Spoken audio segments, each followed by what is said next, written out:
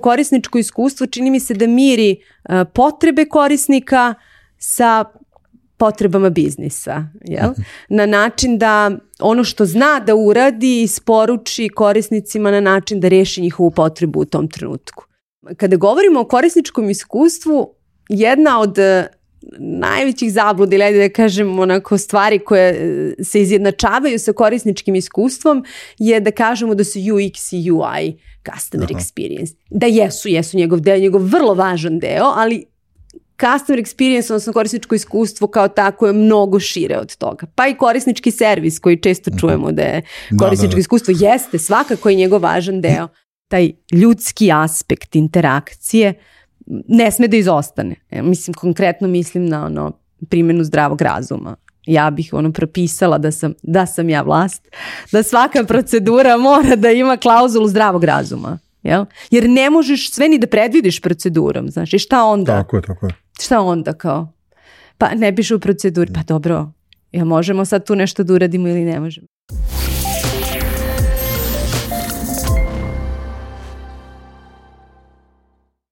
Dragi prijatelji, gledalci, slušalci, dobrodošli u novu epizodu DigiTalk podcasta. Ja sam vaš domaćin Vlada Kovač, a moja današnja sagovornica bit će Maja Vezmar Ristić, koja nam dolazi iz OTP banke. Ja Maju poznajem negde od 2018. godine kada je bila predavač na jednom od događaja koje sam organizovao. Maja je tada bila, da kažem, onako pasionirana kada je u pitanju oblast korisničkog iskustva. Sve ove godine se dodatno usavršava i bavi ovom tematikom, tako da će to upravo biti i tema našeg današnjeg razgovora. Uzimajući u obzir njenu ekspertizu, ali, kažem, strast kojem prilazi u ovoj tematici, u poslu, ali generalno u njem ličnom usavršavanju, ja verujem da ćemo imati sjajan razgovor danas, posebno ukoliko se interesujete za ovu tematiku, te vam preporučujem da ostanete sa nama do kraja ovog razgovora. Pre nego što krenemo sa današnjim razgovorom, delim sa vama stvari koje su nama važne, tako da na početku samom molba da se pretplatite na naš YouTube kanal ukoliko niste do sada, kliknite i na ono zvonce kako biste dobili notifikaciju kada izađe svaka nova epizoda. Ukoliko imate bilo kakvu potrebu da nam se lično obratite, da predložite neku temu ili sagovornika, da uputite neku kritiku ili reč hvale, najbolji način za to je da pišete na info@digitalk.rs, ja ću vam vrlo brzo i vrlo rado odgovoriti. Društvene mreže su mesto gde smo najaktivniji, gde, da kažem, najredovnije objavljamo sve novosti kada je DigiTalk u pitanju, pa je i to savjet sa moje strane da nas zapratite na LinkedInu, Instagramu i Facebooku. Još jedna stvar koja je nama mnogo važna pre nego što krenemo sa današnjim razgovorom, a to je da zahvalimo svim onim organizacijama i kompanijama koje su prepoznale vrednost onome što radimo pod DigiTalk podcastom. Veliko hvala MTS-u koji je pokrovitelj podcasta u 2023. godini i kao i uvek da vam skrenemo pažnju na njihove usluge koje su namenjene biznis korisnicima. Unapredite svoje poslovanje uz pametna MTS biznis rešenja. Otkrite svet jednostavnog i fleksibilnog ugostiteljstva, bržeg i sigurnijeg deljenja podataka, energetski efikasnog radnog prostora i najboljih antivirusa za zaštitu dragocenih podataka. Za više informacije o svim ovim uslugama posetite link koji vam ostavljamo u opisu ove epizode. Zahvaljujemo se i našim partnerima iz OTP banke za podršku podcastu i preporučujemo vam njihovu novu OTP M-Banking aplikaciju, a posebno da probate opciju Moje financije sa kojom dobijete preglednu analizu vaših troškova i alat da planirate vaš budžet. Novu OTP banking aplikaciju također možete preuzeti sa linkova koje vam ostavljamo u opisu epizode. Zahvalnost dugujemo i našim ostalim partnerskim kompanijama, Mastercardu, kompaniji NIS, Ananas e-commerce-u i Ideja online prodavnici. Kada pominjemo Ideju, ne zaboravite na njihov promo kod 1000 DigiTalk koji vam daje mogućnost da ostvarite 1000 dinara popusta prilikom posete njihovoj online prodavnici. Tu su sa nama i naši drugari iz izdavačke kuće Finesa, dvoje vas sa najbržim komentarima ili najkreativnijim koje uputite na ovu epizodu, nagradit ćemo sa primjercima Finesinih izdanja, a za sve vas ostale ostaje da važi promo kod DigiTalk koji na Finesinom sajtu omogućava 10% popusta na već i onako snižena izdanja. A sada krećemo sa današnjim razgovorom. Zdravo Majo, dobro mi došla u DigiTalk. Zdravo Vlado, hvala na pozivu. Uvijek je super družiti se sa ovom ekipom i biti deo vaših projekata. Hvala ti na lepim rečima, sad ja moram da uzvratim, nije samo ljubaznost, nego eto, hoću malo da ljudima dam kontekst, da se mi poznajemo dugi niz godina, da si ti na mene ostavila utisak, to je još, da kažem, bilo drugo vreme, drugi brend, mislim da je bila 2018. godina, Subotica. Nešto pred koronu. Era pre korone. Tako je. 2018. 19. godina i ti si na Webis događaju Subotici držala predavanje i tu sam ja, da kažem, odmah video ono što ja tražim kod svojih sagovornika u podcastu, a sad to baš gledam da ističem što više, jer jako mislim da je to danas važno u poslu, a to je strast s kojom pristupaš i poslu koji radiš, tematici koju savladavaš, učiš, razvijaš kod sebe lično i opet da kažem na svom radnom mestu. Sad da ne držimo sad ljude puno neizvestnosti koja je ta tematika, ja tebe predstavljam tvojom zvaničnom titulom, ti si direktorka odeljenja za korisničko iskustvo u OTP banci i pričat ćemo danas o korisničkom iskustvu, ali voleo bih da čujem od tebe kako ti sebe vidiš, da nam se predstaviš u 2 rečenice koji šta radi Maja Vezmar Ristić. Hvala ti na najavi, hvala na primećenoj energiji. Ja se trudim da u svemu nađem svoje zašto i u životu i u poslu, tako da drago mi je ako se to primećuje. I sada kada kažeš čime se ja bavim, preći ću na 2 rečenice, ali samo da dam uvod. Kada radimo intervjue, istraživanje sa klijentima, fokus grupe, onda se ja predstavim, ali je vrlo važno da klijentima s kojima razgovaramo nekako ljudskim, narodskim jezikom predstavimo. Sad raznih titula ima, moja još i razumljiva kao direktor odeljenja, ali imamo puno i nerazumljivih. Ja onda volim da kažem kako je u stvari moja uloga u banci da osiguram da se glas klijenta čuje kroz cijelu organizaciju. Tako da mogao si tako da me predstaviš, ne bi puno pogrešio. A šta radi Maja, ko je Maja u 2 rečenice, tvoj čuveni izazov na samom početku. Ja sam po formalnom obrazovanju diplomirani ekonomista. Moji prijatelji i saradnici bi ti verovatno rekli da sam ja nepopravljivi optimista i volim to. Tu smo slični. Sad smo pričali o tome, da. Nepopravljivi optimista, neko bi ti verovatno rekao i da sam glumica zarobljena u telu bankara, to potiče s kraja prošlog veka kad sam se nešto amaterski bavila glumom u srednjoj školi, ali te recimo vežbe govora, ponašanja i držanja su mi dosta pomogle u ovome čime se bavim danas i pomogle su mi da na nekako bolji način, rekla bih, prenesem ono što imam, da prenesem kao poruku u svetu. Ja sam počela da radim u banci početkom 2000-ih, na primjer, tako da sam skoro pola života sad već u bankarskom sektoru. Krenula sam po redu, po PS-u, na šalteru, pa sam bila šef ekspoziture, pa sam dugo godina vodila kartičarski biznis, razvice oko kartica bankomata, post terminala je tamo neke 2005. Onda sam počela se bavim i razvojem čitave palete proizvoda, marketingom, komunikacijama i konačno pre jedno 5 godina sam u OTP banci počela da vodim odeljenje za korisničko iskustvo i moj tim danas se bavi strateški i operativno upravljanjem iskustva na nivou naše organizacije. I nekako, rekla sam da sam pola života u banci, ali nije mi dosadila. Nije mi dosadila zato što, kao i većine industrije, i banke su vrlo postale dinamične i menjaju se. I to je lepo. Mislim da nedavno smo imali neki program praksi, mislim da i danas traje konkurs u kome smo mladi ljude sa završenim godinom fakulteta dovodili. Mislili smo da će biti izazovno da im približimo koliko banka može bude dinamična i izazovna, ali zapravo je trebalo samo da provedu malo vremena sa nama. Tako da, i dalje u banci i dalje sa puno izazova i sviđa mi se.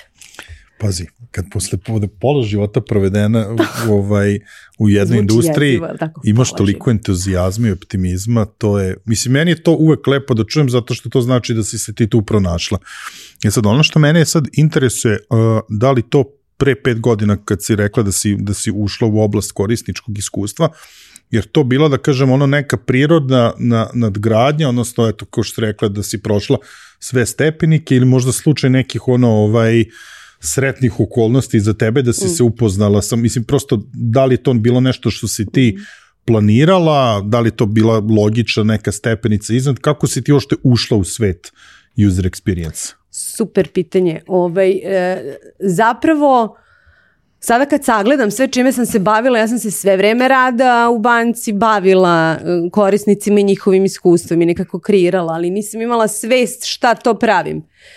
I tu negde i jesu začeci te moderne teorije korisničkog iskustva globalno, ne samo kod nas. A to je da na sistematičan način upravljamo iskustvima, odnosno da izbegnemo da dobra iskustva budu slučajna, već radije da dizajniramo iskustva i načina koji ih isporučujemo.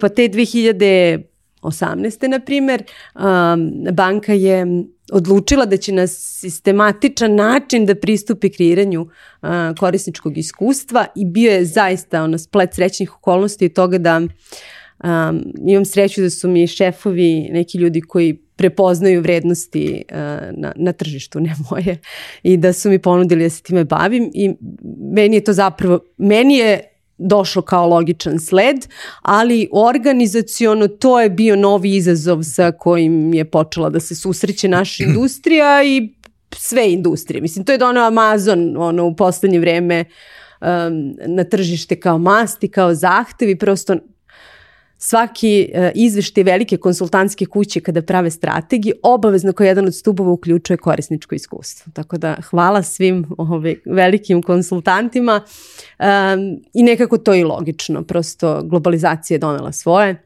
i sad da ne idemo više uopšte mestašenje, ali znamo svi do čega nas je to dovelo. Do toga da ljudi prosto očekuju dobra iskustva svuda. Nekako svi smo prešli u servisnu industriju. To sam sad da li je pravi trenutak u razgovoru ili nije, ali pošto je meni u glavi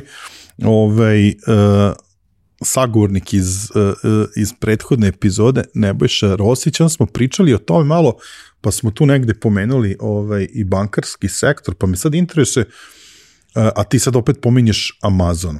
Sad, bankarski sektor je nešto što svi malo stariji, da kažem, da isključimo ove nove generacije koje vratimo i drugačiju percepciju o bankarskom sektoru, na što je velike monumentalna zdanja, zgrade, neka, da kažemo, osjećaj, bitno je bio taj osjećaj sigurnosti, da je to nešto veliko, sigurno i tako dalje.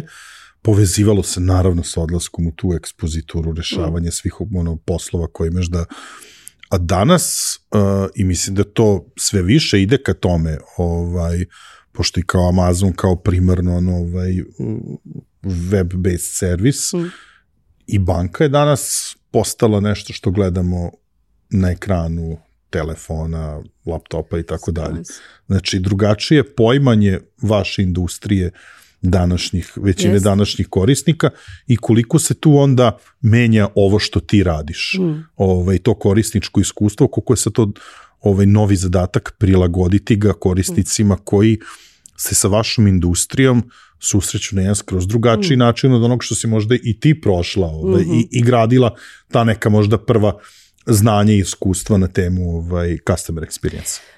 Zapravo da, kad sam rekla da se banka menja, najviše sam na to i mislila i ta promena paradigme od toga da smo mi banka institucija, mi trebamo klijentima, do toga da smo servisna industrija i da zapravo mi treba da budemo ti koji će strepeti od svojih klijenata, uslovno rečeno. Zapravo čini mi se da je to i omogućilo da se experience industrija nađe svoje mesto u banci, finansijama i tako dalje. I izazovno je u smislu da ne postoji jedno rješenje koje odgovara svima. Dakle, sad možemo da pričamo tu o kreiranju persona, o mapiranju korisnika i tako dalje, ali koliko god detaljno se bavili istraživanjima, podacima, ko su naši klijenti, šta rade i tako dalje, nekako korisničko iskustvo čini mi se da miri potrebe korisnika sa potrebama biznisa, jel? Na način da ono što zna da uradi isporuči korisnicima na način da reši njihovu potrebu u tom trenutku. I to je zapravo izazovno vrlo, ali nije nemoguće. I tu sad alati koje koristimo u okviru customer experience-a, kao što je metodologija service dizajna, design sprintovi, design thinking i sve ostalo čime se bavimo i što koristimo za uspešno dizajniranje, pomažu nam zapravo da razumemo kako možemo na efikasan način da prepoznamo pre svega potrebu klijenta, dakle da budemo proaktivni, da ne budemo ona institucija u kojoj čekamo da neko dođe, već da nekako ono što znamo da radimo upotrebimo da reši neku klijentsku situaciju. I to je, ajde sad ću da se nadovežem, jel mogu? Naravno. Kada smo kreirali, možemo i da se vratimo na tu temu, ali zašto je važno, zašto kažem da prepoznamo potrebu. Kada govorimo o korisničkom iskustvu, jedna od najvećih zabluda ili da kažem onako stvari koje se izjednačavaju sa korisničkim iskustvom je da kažemo da su UX i UI customer experience. Da jesu njegov deo, njegov vrlo važan deo, ali customer experience, odnosno korisničko iskustvo kao tako je mnogo šire od toga. Pa i korisnički servis koji često čujemo da je korisničko iskustvo jeste svakako i njegov važan deo. Ali mi kada smo počeli da postavljamo našu strategiju i čime ćemo se sve baviti u okviru korisničkog iskustva, čime ćemo sve to upravljati, počeli smo sa mapiranjem customer journey-a.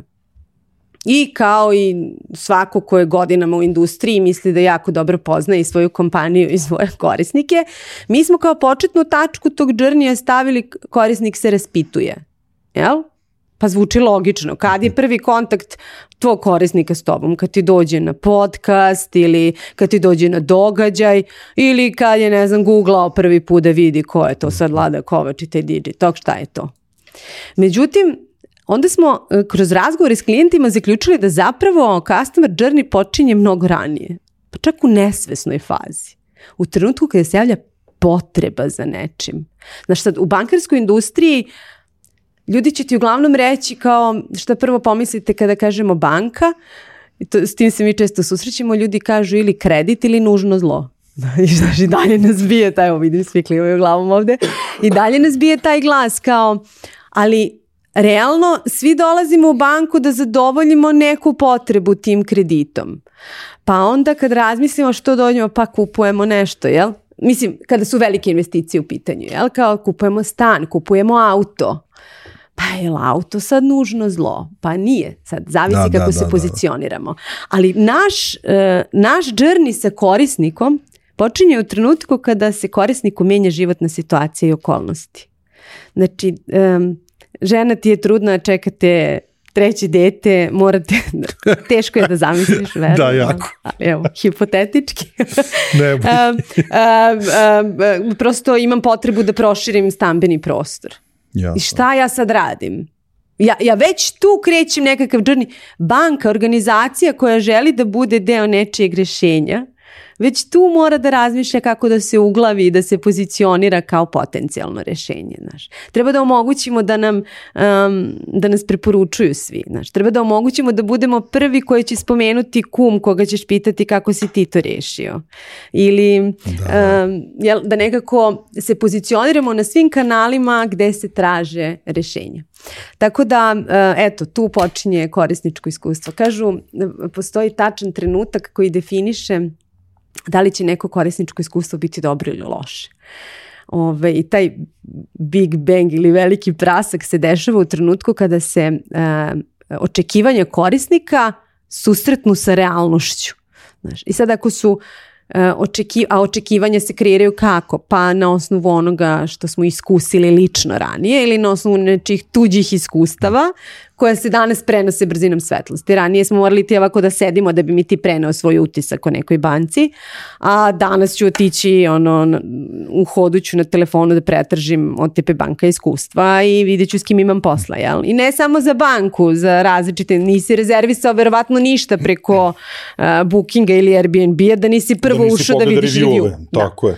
Tako da se sada iskustva vrlo lako i jednostavno dele, čak se i manipuliše njima, ali to je sad neka druga priča i šta je još ono što utiče na moje očekivanja kao korisnika, pa svakako ono što brand govori o sebi, taj nekakav brand promis, kako se ja u javnosti predstavljam, šta su moje reklame, šta ja govorim o sebi kroz te reklame, PR tekstovi i tako dalje. Sad to se spakovano u jedan paketić zapravo kreira tvoje očekivanje kao korisnika. I ono što ja dam kao organizacija tebi kao mom korisniku u stvarnosti zapravo određuje jesam li uspela da nadmašim tvoje očekivanje ili ozbiljno da ih izneverim. I sad tu postoji dve stvari. Jedno je da postavimo vrlo nisko očekivanja. Tako da nam ne bude problem da ih nadmašimo i ispunimo. Ali bolji način je da zapravo pokušavamo da predvidimo potrebe svojih korisnika. Mislim, customer journey mapiranje je samo jedan od alata kako možemo da dođemo dotle.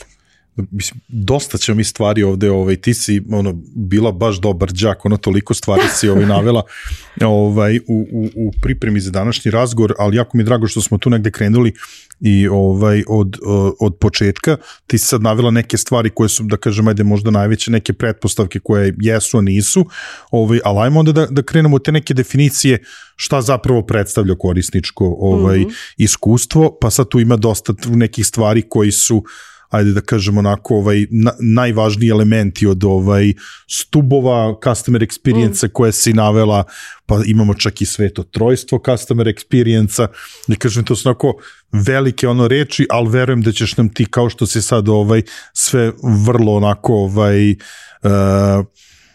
user friendly objasniti. Ja sam izmapirala zapravo journey za ovaj razgovor, da. Pripremila sam se štreberski. Kada sam se spremala za razgovor, pomenuo si sad da tu postoji nekakva strast prema korisničkom iskustvu i tako dalje. Ja zapravo verujem da svako od nas mora da nađe svrhu i u životu i onome što radi. Pričali smo o tome i da ne može, kao što ne može svrha čoveka da bude da proizvodi crvena krvna zrnca, tako ne može bude ni svrha ni jednog biznisa da samo pravi profit. Da, to dođe kao posljedica, ali šta nam je svrha? I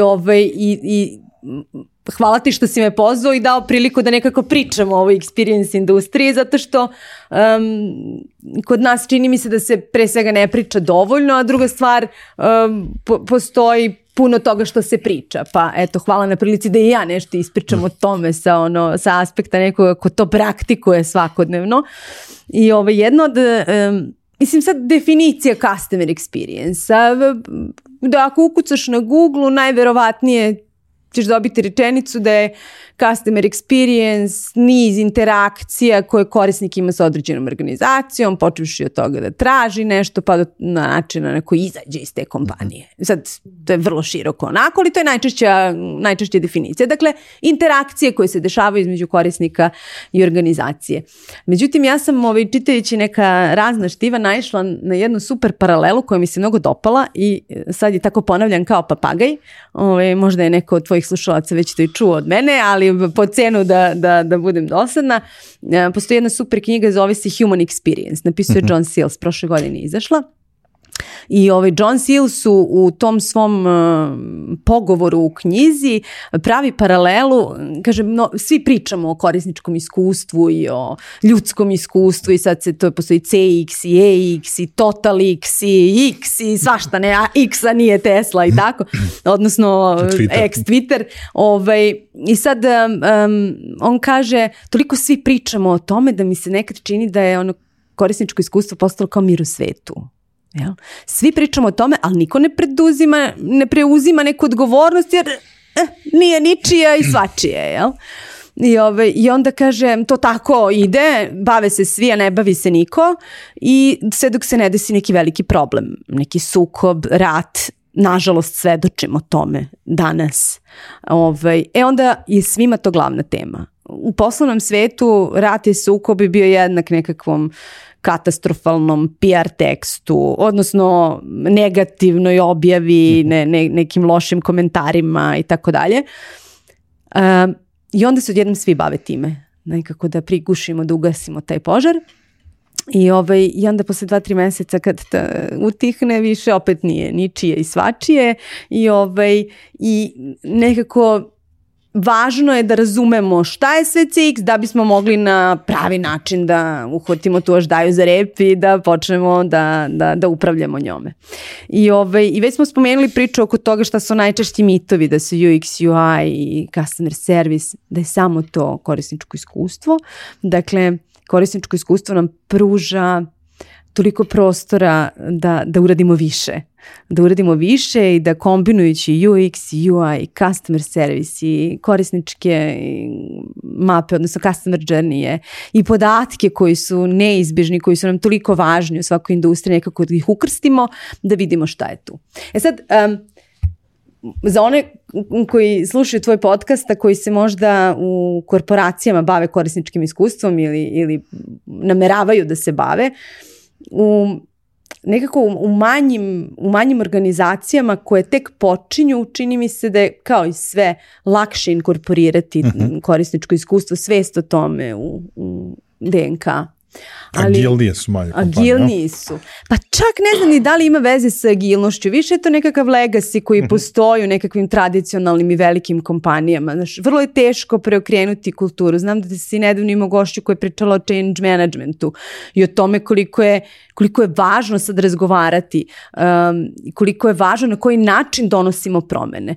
Tako da je, ako govorimo o korisničkom iskustvu, o tome kako korisničko iskustvo zapravo pozicioniramo u jednoj kompaniji, odakle krećemo, mislim da je najvažnije krenuti od kulture zapravo, od te promene svesti, od implementacije važnosti korisničkog iskustva u svesti. I tu ne postoji, čini mi se, dobar pristup, da li je top down ili down top, to mora da ide sa svih nivoa. Prosto mora nekako da zapljusne taj talas sve, tsunami jedan da se napravi i da nekako svi razumeju i idealno počnu da žive to stanje svesti.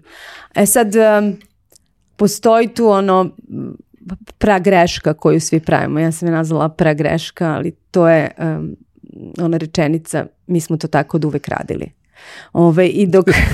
Da.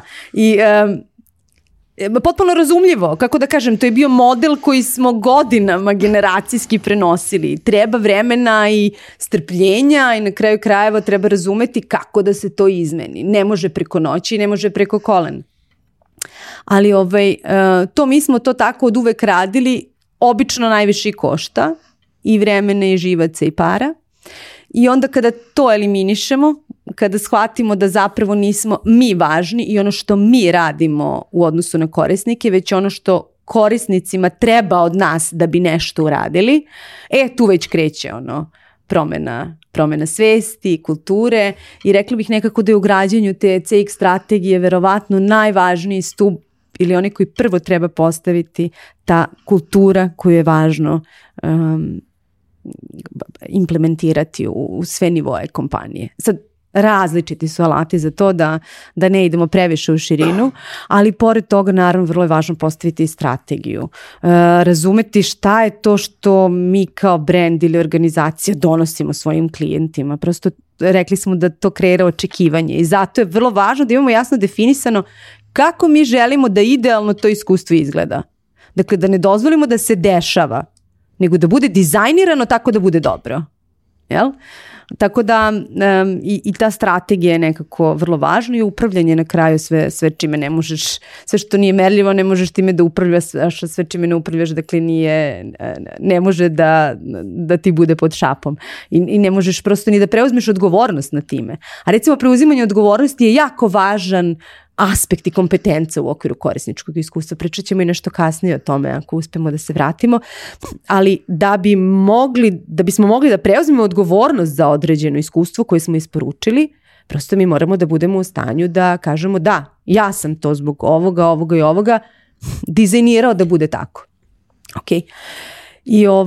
I onda u svemu tome dolazimo do svetog trojstva koji bi zapravo u customer experience-u bili empatija, odgovornost i fleksibilnost.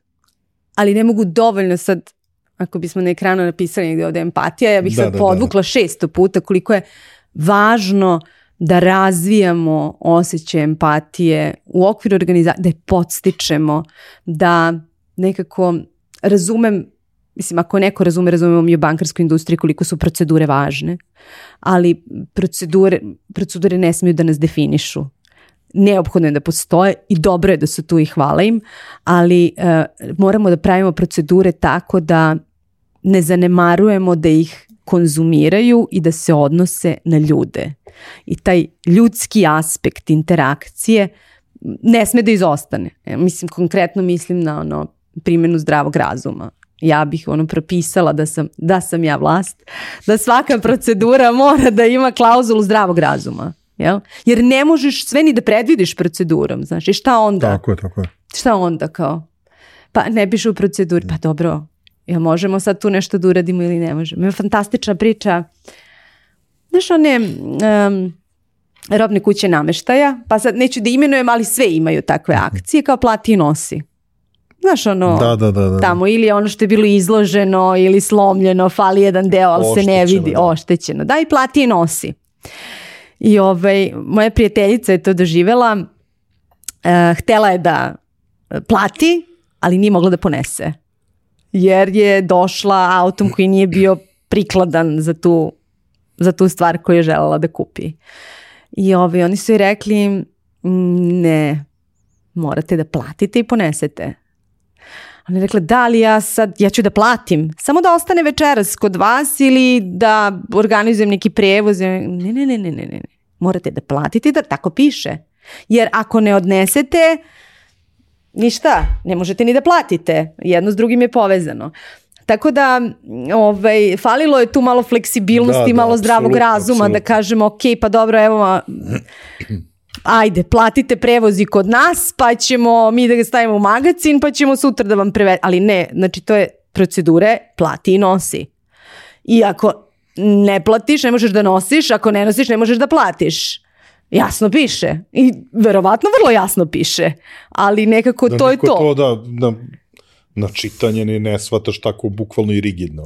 Ne bi mogo ni da pretpostaviš da će da se desi takva situacija. Zato je ta fleksibilnost neophodna.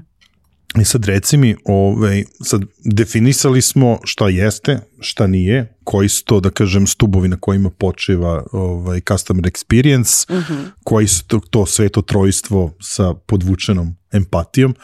Sad, ono što verujem da interesuje mnogi one koji gledaju ili slušaju ovu epizodu, da li postoji način na koji mi možemo da merimo to, da kažem, zadovoljstvo korisnika. Da li se to može brojčano izraziti? Da, može. Postoje različite metodologije. Verovatno je najpoznatija i najkorišćenija NPS, Net Promoter Score, i to je verovatno svako od nas doživeo nekada da daje ocenu od 0 do 10, koliko je verovatno da biste nas preporučili prijatelju ili članu porodice. I nekako NPS je globalna metrika koja zapravo je semafor koji pokazuje gde smo u odnosu na ono što smo hteli. Da. I pokazuje lojalnost, zapravo ekonomski potencijal onoga što smo isporučili kao iskustvo. A znaš za podatak koliko nezadovoljan klijent je potencijalni gubitak u novim klijentima? Da. Prije 10 godina to je bilo 7. Znači da je jedan nezadovoljan klijent, odnosno onaj koji te ne bi preporučio, ti potencijalno odvuče još 7 korisnika. Sa istraživanjem novim od pre 3 godine ta cifra se popela na 13. Dakle, jedan samo nezadovoljan, malo glasniji klijent može da ti odvuče 13 novih klijenata. Dakle, čist gubitak za posao ukoliko se ne pozabavimo iskustvom svojih korisnika. A s druge strane, sve je teže oduševiti korisnike, znaš, pa sad kad pričamo o zadovoljnim klijentima, to su uglavnom ljudi kojima dotaknemo očekivanje i ispunimo ih. Sad treba napraviti taj korak više. Kako da premašimo očekivanja. Jer taj trenutak kada premašimo, to je trenutak kada mi stvaramo od svojih klijenata ambasadore, fanove, promotere, sad kako god da ih nazovemo, ali zapravo tu koristimo silu svojih korisnika kao prodajnu. Znaš, tu se zapravo isplati. Sad, samo zadovoljstvo može da se meri na različite načine, međutim, ono što je važno, i sad pobijam ono što sam rekla na početku, da ne može, u stvari ne pobijam, ali da je posljedica svakog biznisa, ili ajde da kažem, ako se vratimo na prvu godinu ekonomije, kao šta je svrha svakog biznisa, odnosno cilj, a to je da se uveća profit, nekako da se uveća vrednost.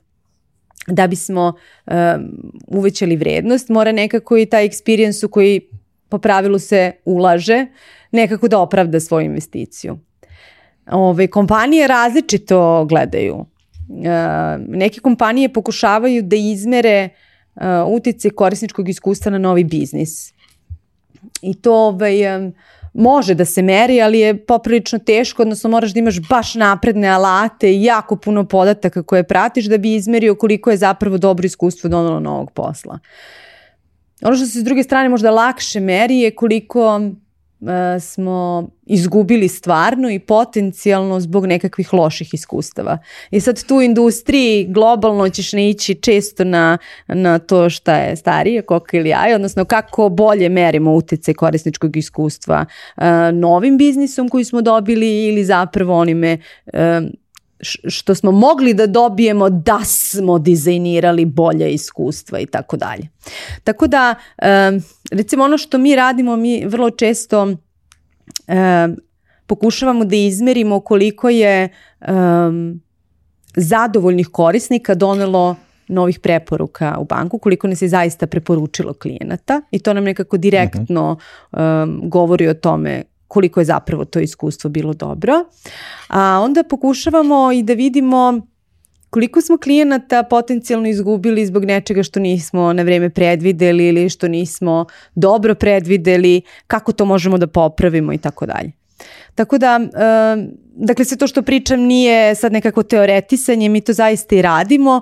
Ja sad ne znam da ti kažem formulu, mi radimo na različite načine procenu toga koliko korisničko iskustvo doprinosi biznisu i biznis rezultatima, ali ono što mogu da ti kažem je da je važno da se trudimo da merimo. I u eri podataka, digitalizacije, naprednih tehnologija, mi prosto ne smemo da propustimo da izmerimo takve podatke. Naravno.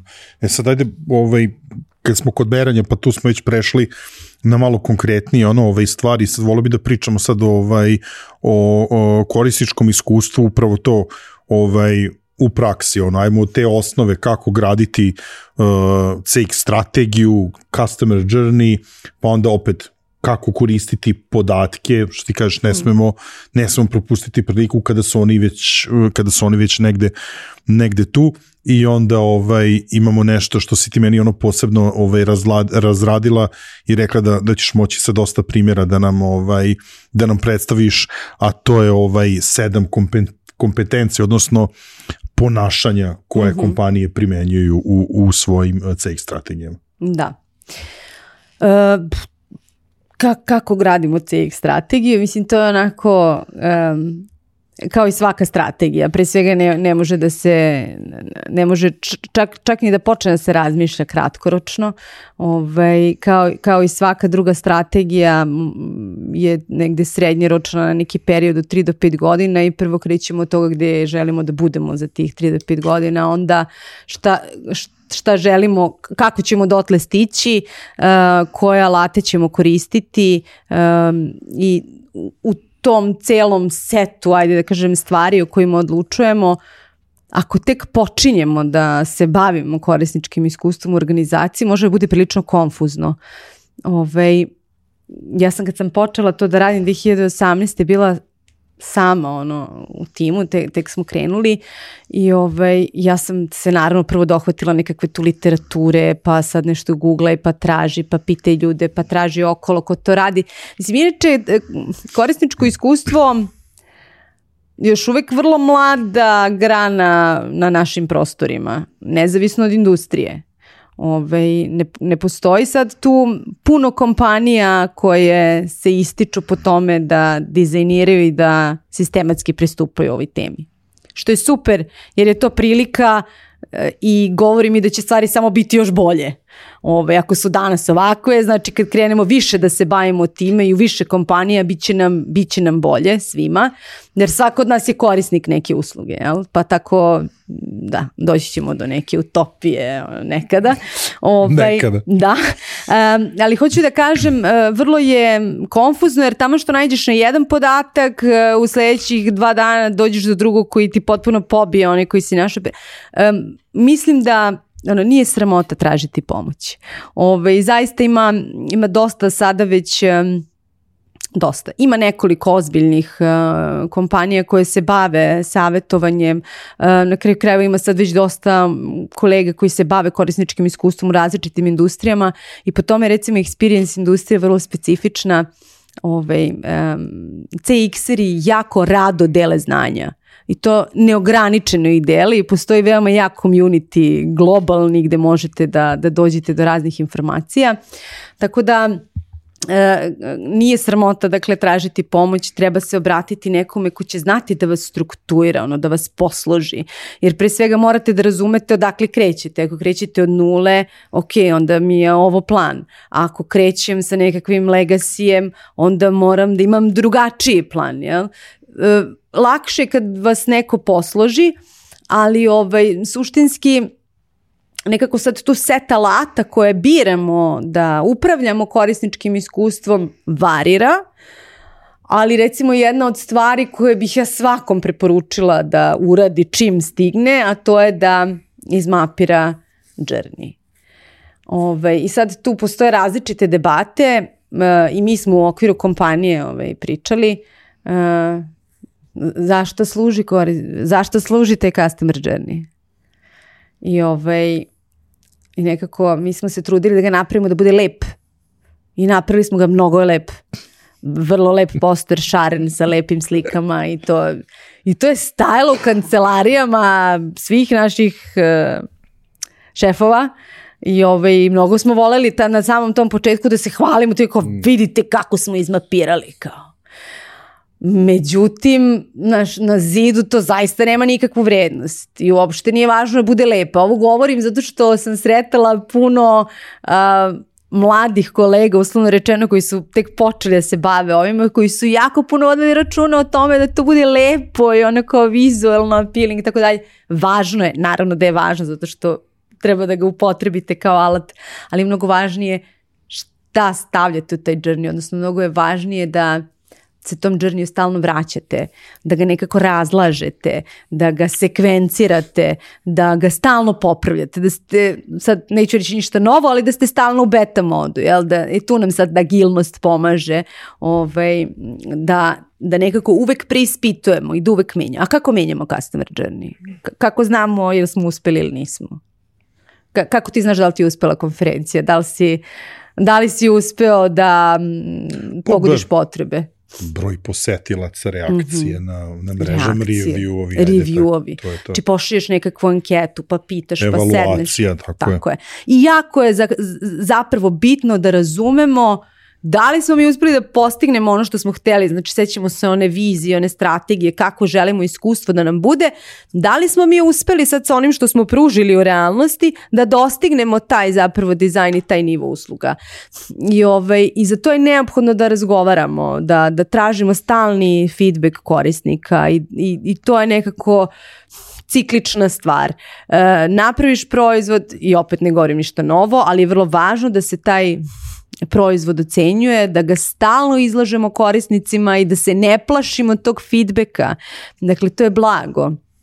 Evo ja ću ti reći šta smo mi uradili, naša prva, ajde da kažem, mala pobeda kada smo uspostavili strategiju i sve što želimo da uradimo. Jedan od naših stubova se zvao Voice of the Customer.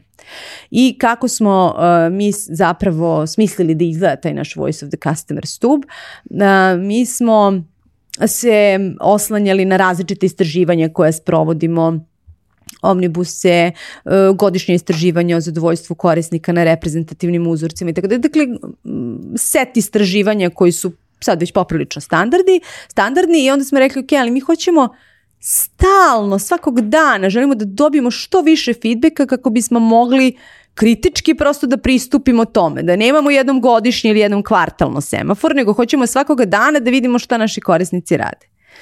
I mi smo, Vlado, napravili, dobili smo razne ponude, naravno postoje sad već kompanije, pričamo periodu pre 4 godine, ali postoji sada već kompanije kod nas koje se time bave, tada nije bilo, tada su bile samo međunarodne, odnosno strane kompanije koje su nudile taj sistem za systematic feedback na dnevnoj bazi, gde se zapravo ne ocenjuje lojalnost, nego zadovoljstvo. I sad mi smo dobili neke jako skupe, naravno kad počnete da radite u customer experience-u, da ne obeshrabrimo ljude, uvek su to jako mali budžeti, jer nekako tu pokušavamo da vidimo je li to vredi ili ne vredi, dok ne dokažemo da vredi. I sa tim malim budžetima mi nismo mogli sebi da priuštimo jedno dobro rešenje koje je podrazumevalo gomilu stvari iza toga. I mi smo onda rešili, napravit ćemo sami.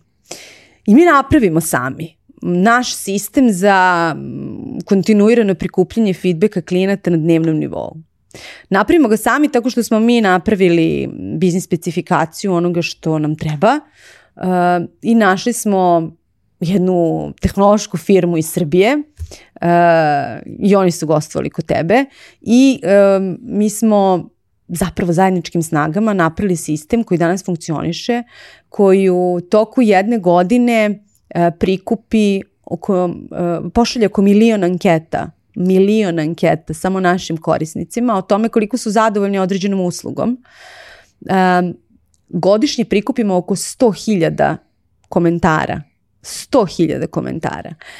I mi ih analiziramo. I mi zapravo na osnovu tog, evo kako nam taj voice of the customers tu pomogao da mi postanemo customer oriented, sad već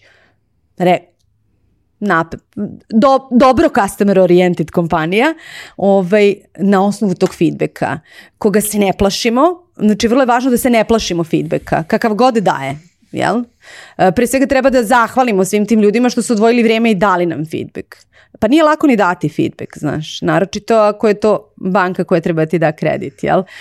Pa da joj napišeš ne valjaš ništa, nisi dobar, spor si, ne sviđa mi se kako to radiš i tako dalje. Ali mi smo, na primjer, na osnovu feedbacka koje smo skupljali 2 godine u vezi sa našom mobilnom aplikacijom, napravili backlog u kome smo stavili i prioritizovali nekih 5 stvari koje su klijente najviše mučili. Negde oko 100.000 odgovora smo prikupili za M-banking aplikaciju. I na osnovu toga identifikovali smo 5 najčešćih pain pointa. Sad možeš misliti koliko je to bilo učestalo kada nam se 5 iskristalisalo, mada na toliki broj anketa mogli smo i 555 da nađemo, ali smo se fokusirali na ovih 5 i naše kolege iz digital tima, iz digitalne fabrike su prvo uradili tih 5 stvari kada su napravili novu aplikaciju. Mi danas imamo aplikaciju zbog koje nas klijenti preporučuju dalje. Mi danas imamo mobilnu aplikaciju koja je po oceni naših klijenata jedan od najboljih proizvoda koji se nalazi trenutno na bankarskom tržištu kada su mobilne aplikacije u pitanju. A sve zahvaljujući tome što smo odlučili da budemo hrabri i da se ne plašimo onoga što će nam klijenti reći o nama. Znaš, da se ne plašimo toga kako nas vide, već da to doživimo kao priliku da se poboljšamo. I nekako cela ta saradnja i sa tom kompanijom s kojom smo napravili rešenje za prikupljanje feedbacka, mi danas nedavno smo promovisali nešto što se zove OTP Connect, dakle to je zajednica koju smo kreirali kao banka koja podržava inovacije za startup i tehnološku zajednicu, gde zapravo pozivamo startupe i tehnološke kompanije da nam pičuju svoje ideje, da nam nude rešenje i tako dalje. Tako da mi smo vam živ primjer da to funkcioniše i da zaista banke nisu više u ERP sistemima ili sad da me niko ne shvati pogrešno, ERP sistemi su bili super za ono doba, ali da banke zapravo su vrlo otvorene za te vrste inovacija. Pa i ovakav način prihvatanja i traženja feedbacka je nekakva inovacija. Ne, naravno. Ali jako mi se sviđa to što smo tu negde kroz posljednjih 10 minuta apostrofirali potrebu davanja feedbacka odnosno prikupljanje feedbacka. Kod nas još uvek je onako malo ta kultura davanje feedbacka nije toliko zaživjela koliko bi trebalo. Prosto mislim da bi nam svima bilo lakše sa strane biznisa, ukoliko bi se lakše ljudi odlučivali da otvoreno komuniciraju. Pa nije lako. Nije lako ni davati ni primati feedback. Ne, slažem se apsolutno, ali ajde kažem, to je nekako i menjanje te neke opšte kulture. Isto ko što je kod nas preduzetništvo i dalje tema. Da. Znaš, znači, to je, ja to na tom nekom nivou gledam. A treba biti hrabar. Apsolutno. I treba biti optimista. Yes. Sad, kada smo došli do ovih 7 kompetenci ponašanja, ti si tu rekla da imaš da podeliš dosta primjera sa nama, pa eto ja bih ti prepustio da nam... sam rekla dosta, što sam to rekla? Pa ne, nekako publika voli primjere i meni je super ovo da slušam, jer je zaista mi drago da se ovo o čemu ti pričaš, mislim osim toga što se stvarno oseti tvoja strast, kako prilaziš svom poslu, drago mi je što možemo da potkrepimo sa nekim konkretnim primjerima, da ljudi znaju da način i pristup tvog, odnosno vašeg rada, da prosto da ima rezultate u nekom realnom poslovanju. Podelit ću ovih 7 kompetencija, podelit ću primjere, spremila sam se štreberski, ali hoću samo za sekund da se vratim na jedan deo koji sam malo pre preskočila, a mislim da je važan da ga spomenemo. To su podaci, to je data. Izvini ti, zato što si me ti pitao, ja sam se zanela u ovoj drugoj priči o feedbacku. Nekako danas je nezamislivo da bilo šta radimo bez podataka i to isto važi za korisničko iskustvo. Dakle, sve možemo da bacimo u vodu, odnosno sve može da bude mnogo lakše ukoliko upotrebimo podatke. Šta želim da naglasim u ovome? Podaci sami po sebi nisu dovoljni i jako su korisni, neophodni su, ali prosto moramo da znamo i šta radimo sa njima. I ovdje sad referiram i na feedback i na podatke koje ukrštamo, feedback i podaci. Evo recimo šta smo mi radili sa tom gomilom feedbacka koji imamo. Dakle, mi imamo u bazi, nama je skoro svaki klijent koga smo pitali u nekom momentu odgovorio. Mi jednom u kvartalu pitamo klijente koliko su zadovoljni određenom vrstom transakcije. I dakle, istorijski gledano, nama se platforma vrti već 4 godine, mi skoro pa za svakog klijenta, response rate nam je poprilično visok za industriju, kreće se negdje između 10 i 12%. Dakle, mi imamo jako veliku bazu klijenata koji odgovaraju. I šta radimo? Mi onda ukrštamo podatke. Kažemo, ok, klijenti koji su nam bili nezadovoljni u nekom trenutku, da li su postali zadovoljni ili su nam otišli iz banke, da li su i preporuke koje su oni doveli otišli iz banke. Da se vratimo na temu ti i ja večiti optimisti, možemo i tako da posmatramo podatke, dakle da vidimo klijenti koji su nam davali visoke ocene, koliko zapravo su više kupovali zbog toga što su zadovoljni i da li je zapravo da li se isto ponašaju zadovoljni ili onako zadovoljni. Tako da podaci su jako važni, ali ne smemo da se oslanjamo samo na njih i za to postoji jedan fenomenalan primjer koji se tako vuče svuda, mislim da može i po netu možda se nađe, ali je fantastičan. Kao prikazane su 2 slike koje su sakrivene i postoje demografski podaci i pomalo i finansijski, tipa da su obojica muškarci stariji od 70 godina, rođeni u Velikoj Britaniji, imaju 2 dece i vrlo su bogati.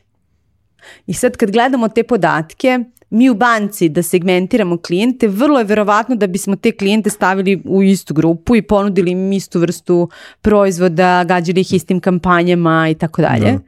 I onda kada otkrijemo slike vidimo da su u pitanju Ozzy Osbourne i kralj Charles. Znam. To sam čime si pokazivala na konferenciji o Nomad u Subotici, ali to je recimo fantastičan slikoviti prikaz onako, ako bismo uzeli četkicu da crtamo, to je zapravo dokaz koliko ili moramo da uđemo dublje u datu ili ne smemo da se oslonimo isključivo na te nekakve demografske podatke, koliko zapravo pretpostavka može da nas odvede u potpuno pogrešnom pravcu i da... to je sjajan primjer. Odlična paralela.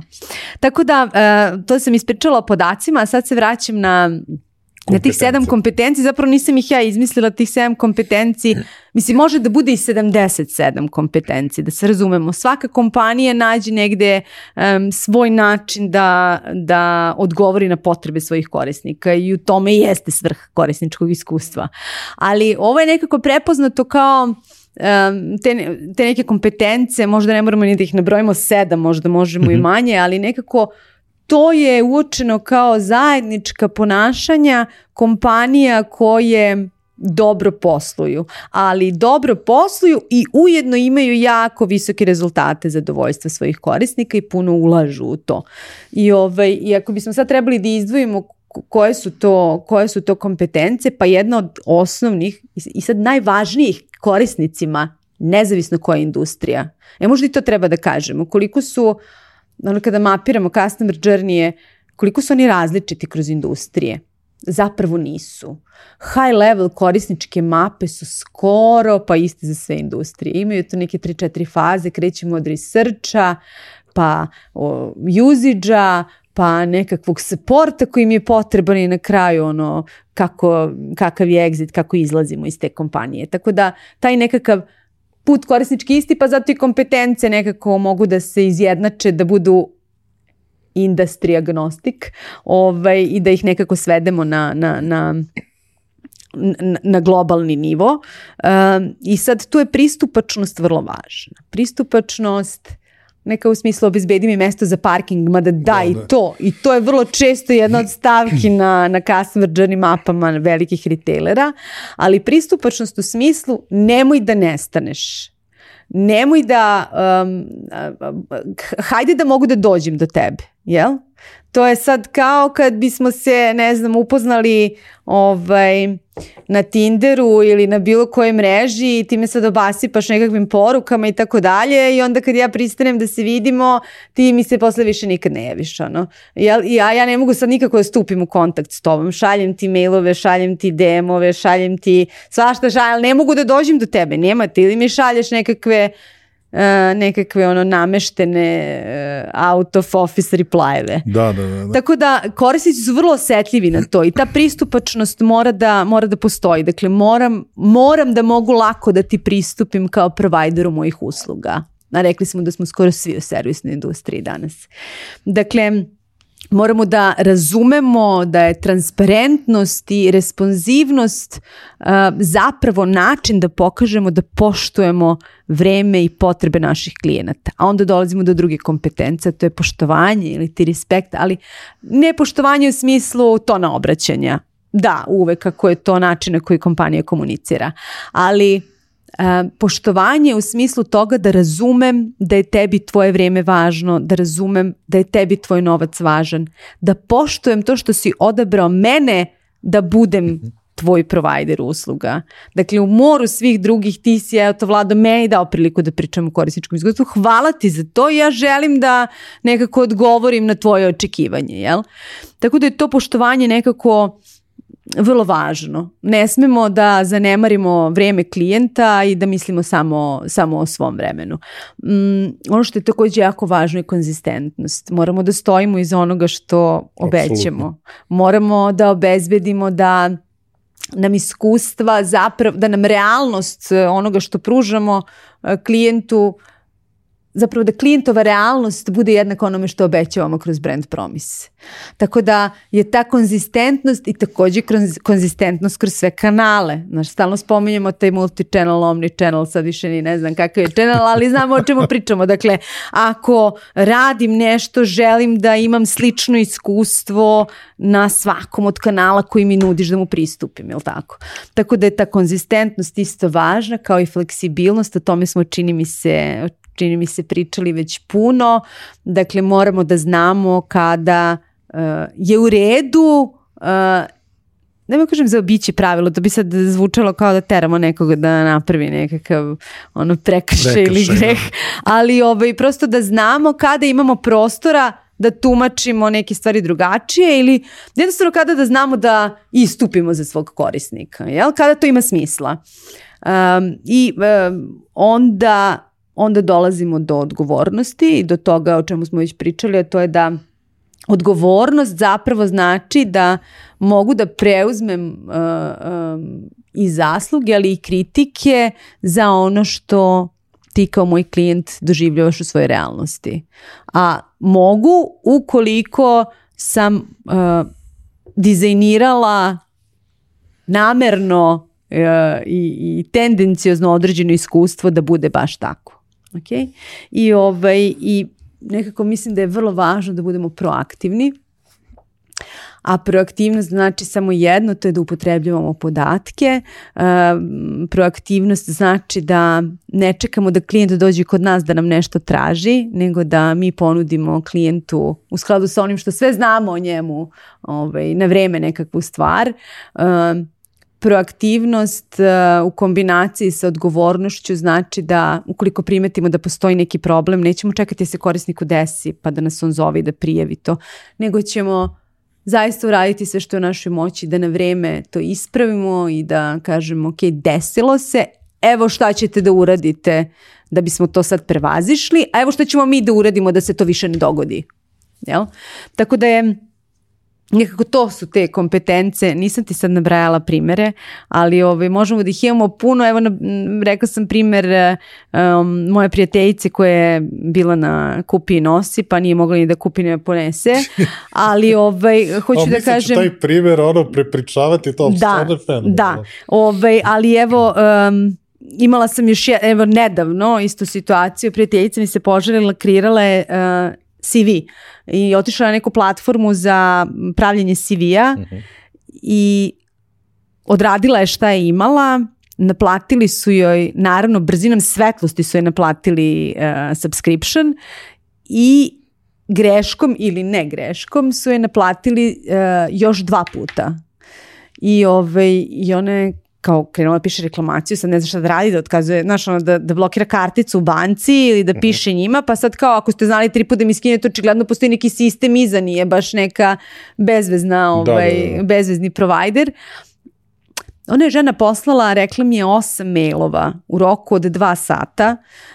Na 8 mailova je dobila odgovore sa 8 različitih adresa, da ju pošalju različite podatke na osnovu kojih će oni da storniraju te uplate. Dakle, apsolutno nepreuzimanje odgovornosti, nekonzistentnost, nefleksibilnost, sve što je moglo da se desi, desilo se, na kraju je rešila tako što ipak otišla u banku i blokirala karticu i morala da je zameni, jer su subscriptioni nastavili da zadužuju račun. Tako da, hoću da kažem, nismo bili dostupni, jel? Ne može lako da se reši problem, nismo bili ni proaktivni. Primjera ima puno. Sad možemo i da ih nabrajamo, ali svako od nas bi verovatno za svaku od ovih kompetenciji mogao, ali vidi, ne imao, nego u posljednjih nedelju dana mu se desilo. Zato što još uvek, nažalost, nismo okruženi klimom koja nam dozvoljava taj luksuz da se bavimo korisničkim iskustvom na takav način. Ali ajde onda, volio bi to da ispričaš, ima tu super priča iz, da kažem, tog polja, ono što ste vi radili. Ti si sa mnom nešto podelila kad smo se videli i pre snimanja i to su meni super priče, pa prosto je to kako izgledaju tvoja iskustva iz onoga što ste vi radili zajedno ti sa tvojim timom. Da, pa već smo onako ispričali dosta stvari koje sam ja htela da spomenemo, ali postoji jedna stvar koja mi je onako ostala urezana u sećanju i mislim da će mi uvek biti nekako prva stvar na koju pomislim kada se spomene korisničko iskustvo. A to je bilo na samom početku kada smo počeli da kreiramo taj sad naš čuveni customer journey, taj prvi lepi koji je bio jako lep poster. Kasnije su bili ružniji, ali upotrebljiviji, a sada su ostali samo na elektronskom, ali vrlo često im se vraćamo. Dakle, taj prvi koji smo radili, sećam se, radili smo sa nekim konsultantima iz Češke koji su bili fenomenalni i onda su nam oni rekli, znaš šta, da bismo mogli da mapiramo customer journey, neophodno je da uradimo jedan deo kvalitativnog istraživanja koje će podrazumevati da idete kod korisnika kući. Mi kao, da možemo da ih pozovemo u banku. Ne. Morate baš da idete u domove svojih korisnika da biste razumeli kontekst u kom oni žive. Kontekst u kome je njima potrebna banka. Kada oni otvaraju mobilnu aplikaciju, kada plaćaju račun, kako izgleda sad to plaćanje računa, gde im stoji račun, gde im stoji kafa, gde im je dete to vreme dok plaćaju i tako dalje. I kao morate da odete u 10 domova. Meni je to zvučalo potpuno neverovatno, da ćemo mi kada doći do 10 klijenata koji će želeti da nas puste u kuću. Međutim, desilo se naravno da smo mi u prvih pola sata regrutacije klijenata zapravo došli do tih 10 klijenata, išli smo u različite delove Srbije i klijente smo naravno regrutovali tako što smo ih segmentirali kao digitalne, napredne, sve ono što smo pričali o Dejti, o Oziju i kralju Charlesu. Dakle, mi smo u odnosu na našu strukturu portfolija izabrali i imali smo jednog klijenta za koga smo po podacima videli da je izuzetno napredan jer je koristio naš najnapredniji i najskuplji paket usluga, koristio je skoro sve proizvode iz tog paketa usluga i bio je digitalno aktivan. Skoro nikad čovjek ne ide u ekspozituru i nama je to bilo fenomenalno kao da razumemo jer nam treba sad ta strana iskustva. Mi smo otišli kod tog čoveka kući i sad mi smo njega negdje segmentirali kao nekakvog affluent klijenta jer je spreman da izdvoji poveću količinu novca da plati to mesečno održavanje paketa, troše se tu neke pare i tako. Prvo iznenađenje koje smo naišli da je taj čovek penzioner. Mlad je, a penzioner. I onda smo otišli kod njega kući, to je jedna iznajmljen stan, jedan u prizemlju, onako po svemu skroman. Čovek je policajac u penziji, mlad, mislim tada je sa nekih 40 godina. U tom stanu živi sa ženom koja je, na primjer, usled neke nesreće ostala nepokretna i sa sinom koji ima smetnju u razvoju.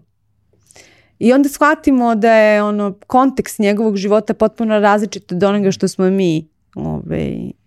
mi videli iz podataka i pogrešno pretpostavili, da on nema vremena ni logistiku koja može da priušti sebi da odlazi u banku, da plaća puno različitih stvari, a da mu je neophodno da što više bude kod kuće i da pruža pomoć svojoj porodici, da prikuplja donacije preko tog računa i da mu je vrlo važno da ima širok dijapazon proizvoda koji koristi i da zato najskuplji paket. Pritom jedan toliko divan čovek koji je nama skuvao kafu, ponudio nas kolačima. Mi smo sad tu onako pozdravili se na kraju kad smo otišli posle 2,5 sata kao nekakvi prijatelji veliki, ali hoću da kažem, na mene taj i sve druge posete, ovo je nekako ekstreman primer. Mislim, dešavalo se još svašta drugo. Žena nam je pravila gibanicu, sami smo kuvali kafu, izuvali smo se normalno. Dakle, kontekst u kome smo doživeli živote naših korisnika i situacija u kojoj je banka došla kod njih kući bila iskustvo samo za sebe. I ohrabrila bih sve kojima možda padne na pamet da se bave korisničkim iskustvom, da pre svega razmišljaju o tome ko su im korisnici.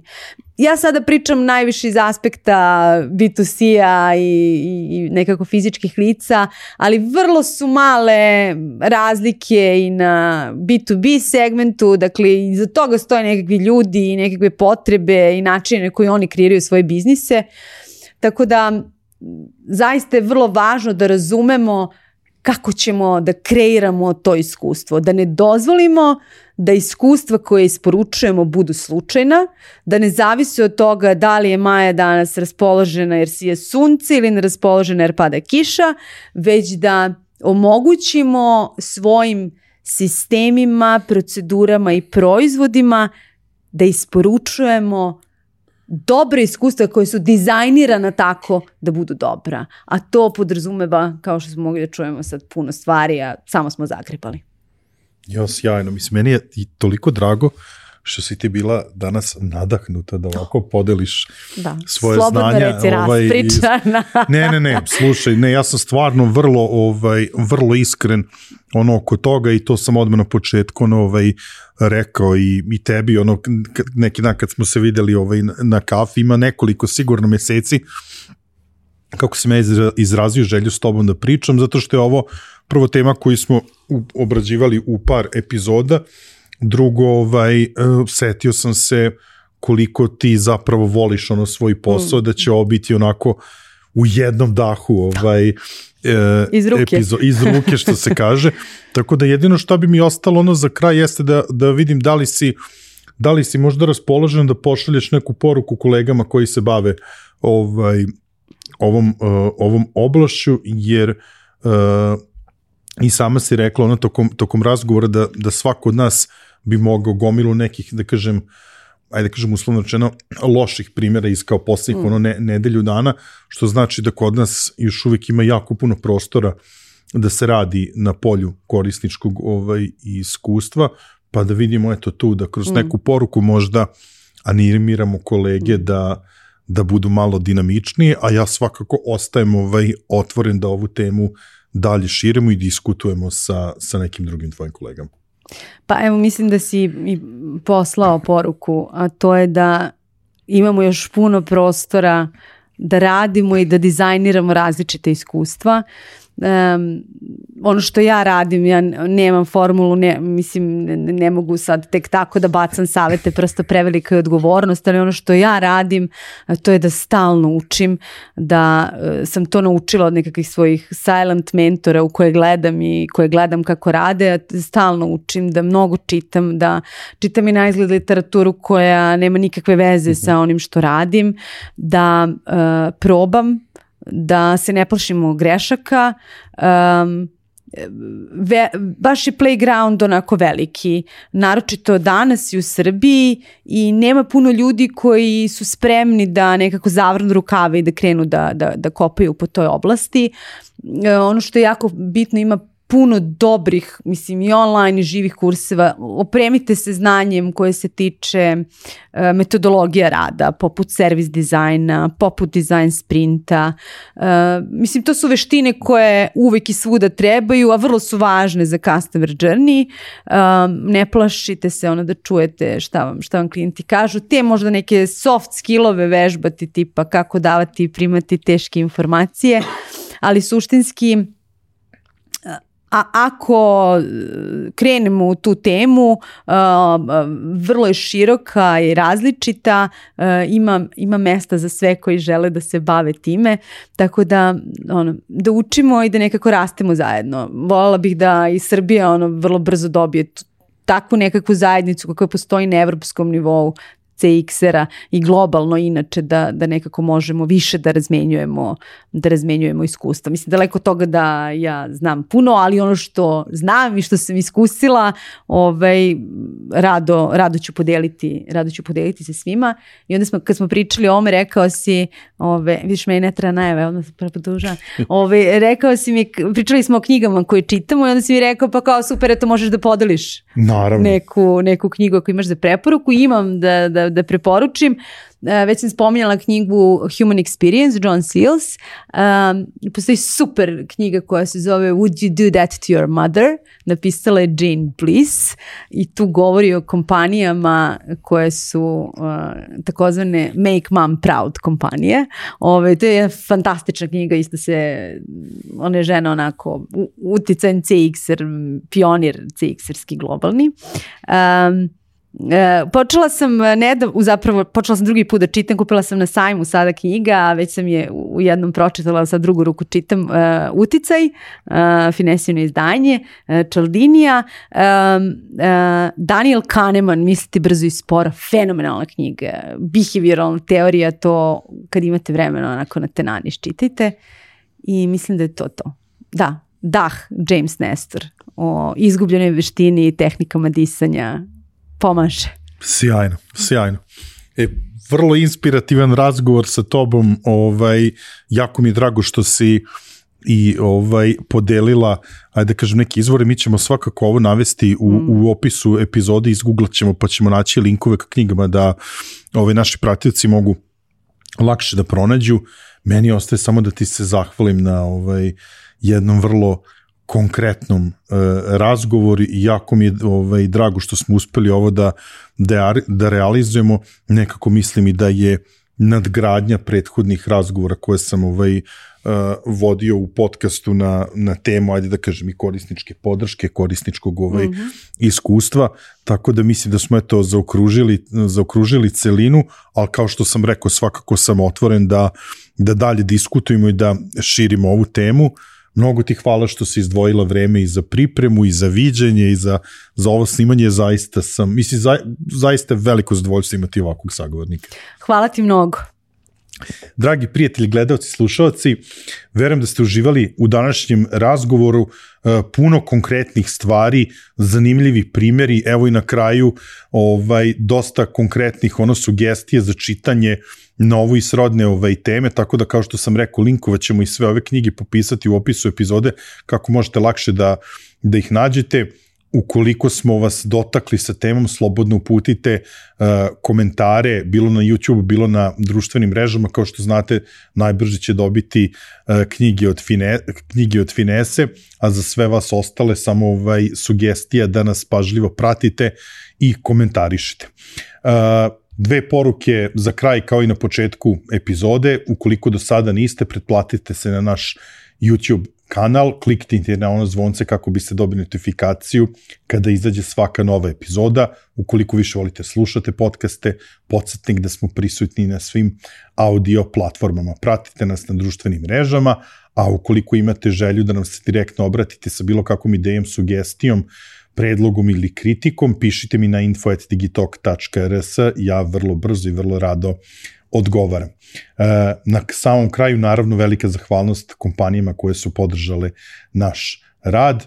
Veliko hvala MTS-u koji je pokrovitelj podcasta u 2023. godini. Evo, iskoristit ću priliku i što si ti ovde da ti zahvalim za podršku koju je OTP banka pružila u ovoj godini našem podcastu. Naravno, veliku zahvalnost i ostalim partnerskim kompanijama, Mastercardu, kompaniji NIS, Ananas, e-commerce-u i Ideja online prodavnici. Kad Ideja u pitanju, ne zaboravite promo kod 1000 DigiTalk, koja vam omogućava da ostvarite 1000 dinara popusta prilikom posete Ideja online prodavnici. Finesu sam pomenuo, vi koji ne budete imali sreće da dobijete knjigi, važi promo kod DigiTalk, koji na Finesinom sajtu omogućava 10% popusta na već onako snižena izdanja. Toliko za ovo izdanje DigiTalk podcasta. Vidimo se naredne nedelje. Ćao!